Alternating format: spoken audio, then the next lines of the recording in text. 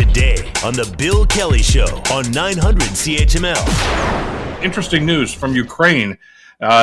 First of all, experts now say that yesterday's shutdown of Ukraine's nuclear power plant has cut nuclear risks, which were starting to actually skyrocket and concern an awful lot of people. Charles de Ledesma has some details. The forced shutdown of Ukraine's endangered Zaporizhzhia nuclear power plant, Europe's largest, significantly reduces the risk of a radiation disaster that's concerned officials for weeks. The last of the Russian-occupied plant's 6 nuclear reactors was shut off on Sunday because Russia's military actions in Ukraine had repeatedly cut reliable external power supplies. That power is needed to prevent the reactors from overheating to the point of meltdown that could breach the surrounding concrete and steel containment walls and spew radiation through Ukraine, Russia and other nearby countries. I'm Charles de Ledesma.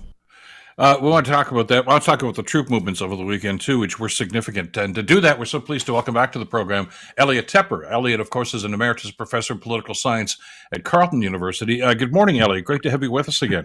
Thank you. Good morning. Good to be with you. Well, let me start with the nuclear plant. Important news, of course, about the shutdown. The last reactor, of course, was turned off yesterday, shut down yesterday. Just to put this in perspective for our listeners, I know you're fully aware of this. When we start talking about nuclear concerns in Ukraine, it brings back some pretty ugly memories of Chernobyl, because that's exactly what happened there, wasn't it? Yes, in 1986. The first thing the Russians did in this invasion was to recapture Chernobyl. And then they later withdrew. But Chernobyl was, along with Fukushima, perhaps I think it exceeded Fukushima in terms of release of radiation. It is still a hot spot. One of the many signs of the irresponsibility of the Russian invasion is that they had they had their own troops digging sand from Chernobyl to put in sandbags. It was radioactive sand. So those Russian soldiers are probably, in bad shape right now, according to what I've been reading. So this is, you and I have been talking about this right from the opening seconds of this invasion. Was the nuclear threat one of the 2 nuclear threats that come out of the invasion? The first one being, of course, the repeated threats by Mr. Putin that he would use nuclear weapons. He hasn't talked that way lately. But, yes, this meltdown, the potential meltdown, this is not a meltdown, but this is a site which has 6 nuclear reactors to produce electricity. This is the final one that's not been shut down. The 6th one has now been shut down because it's entirely possible that it could, in fact, start to release radiation. Well, because there's a war going on around it. I mean, it's not as if, it's in isolation. I mean, there are people battling each other. The Russians control it. The Ukrainians are trying to retake it. I mean, the chances of an accident are increasing substantially by every day here, aren't they? It's in all kinds of ways. The first one is that the Russians apparently have fortified it and are using it as a shield. They're firing out from there, knowing that you can't fire back in, but there's missiles all around the nuclear, a substantial nuclear weapons area.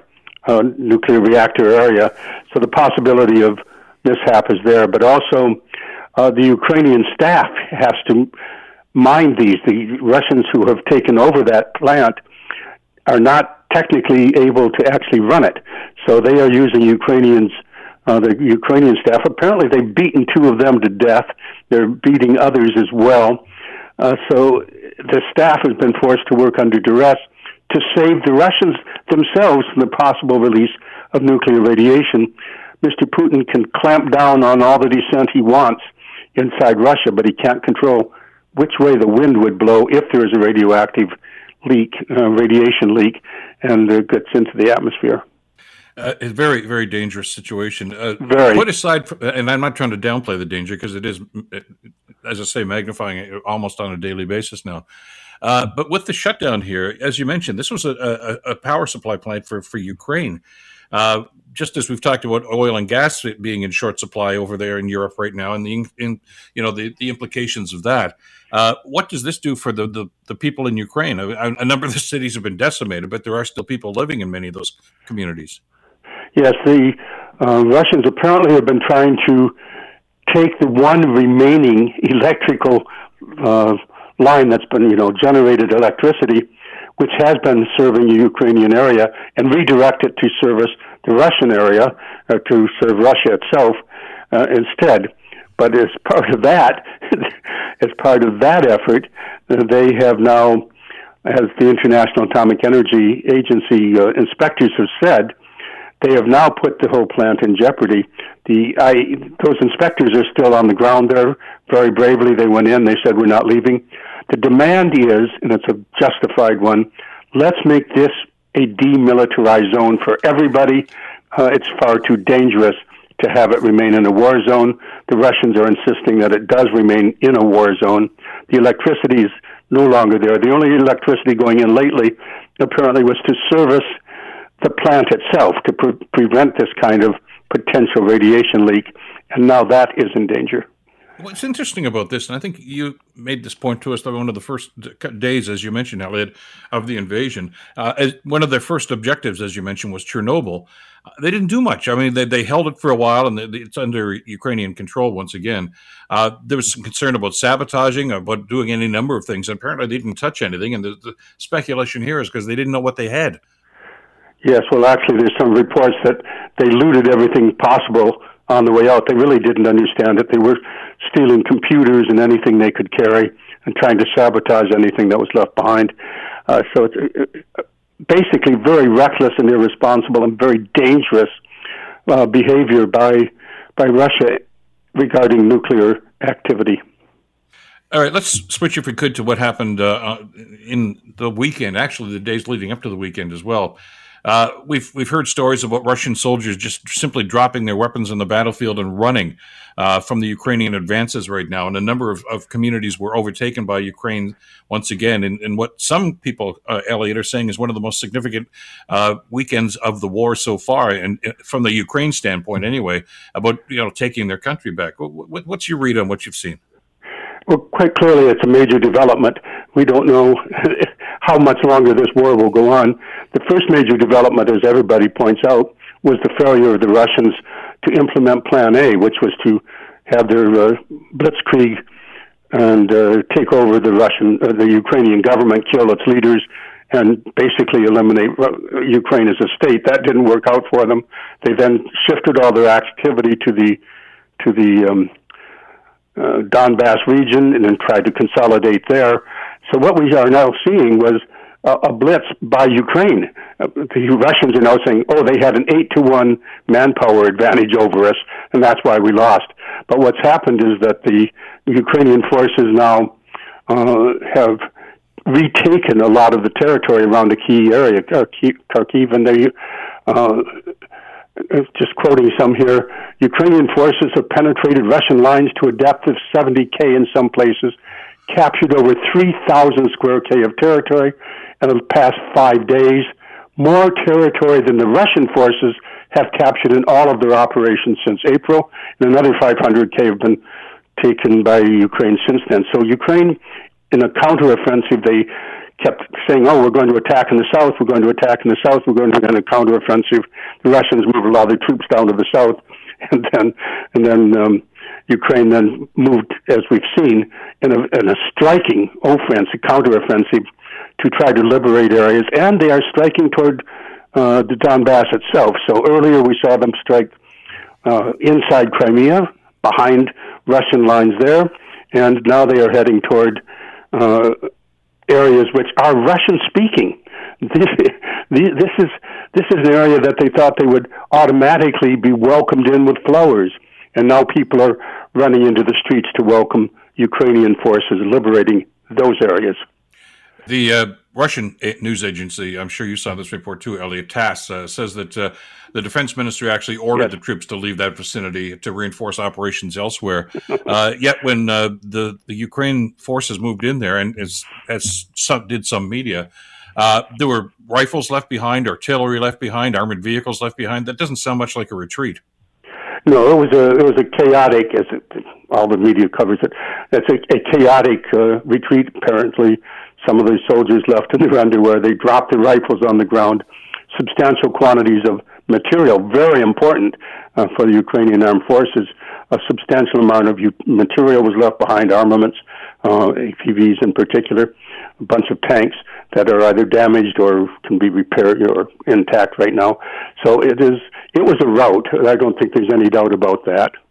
All right, but talk to me about the implications of this, because there was a story late last week that indicated that some of the nations, including the United States, in particular the United States, were sending messages, at least implying anyway, that the weaponry that they've been supplying to Ukraine for the last little while, maybe that you've got what you've got, and that's all you're going to get. They haven't said that yet, but there seemed to be some concern, and does this indicate right now that look, you can't stop now? Look what we're doing. We're on the edge here of doing something to get our country back. You've got to continue with this. Certainly, that's going to be a message that's obvious and self-evident, that we are making effective use of the weapons that you're giving us, but we really need more in order to keep this going.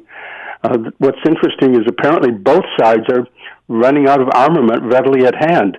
The Russians, you'll remember, were supposed to have such an overwhelming superiority and the capacity to produce them that they could swamp anything Ukraine could do. Now, both sides are scrambling. Russia, because right now we're talking about, the West is having difficulties. They're reaching into their stocks. Some countries, Germany among them, saying, well, we've given what we can give, what we have readily on hand.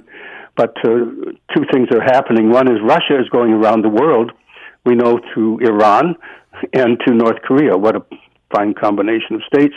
They're buying drones, they're buying ammunition, and they're breaking sanctions to get those in. And on the Western side, it's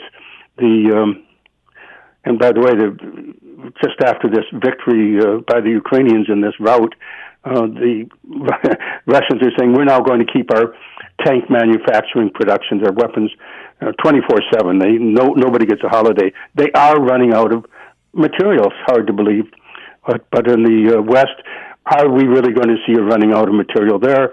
President Zelensky is addressing manufacturers directly.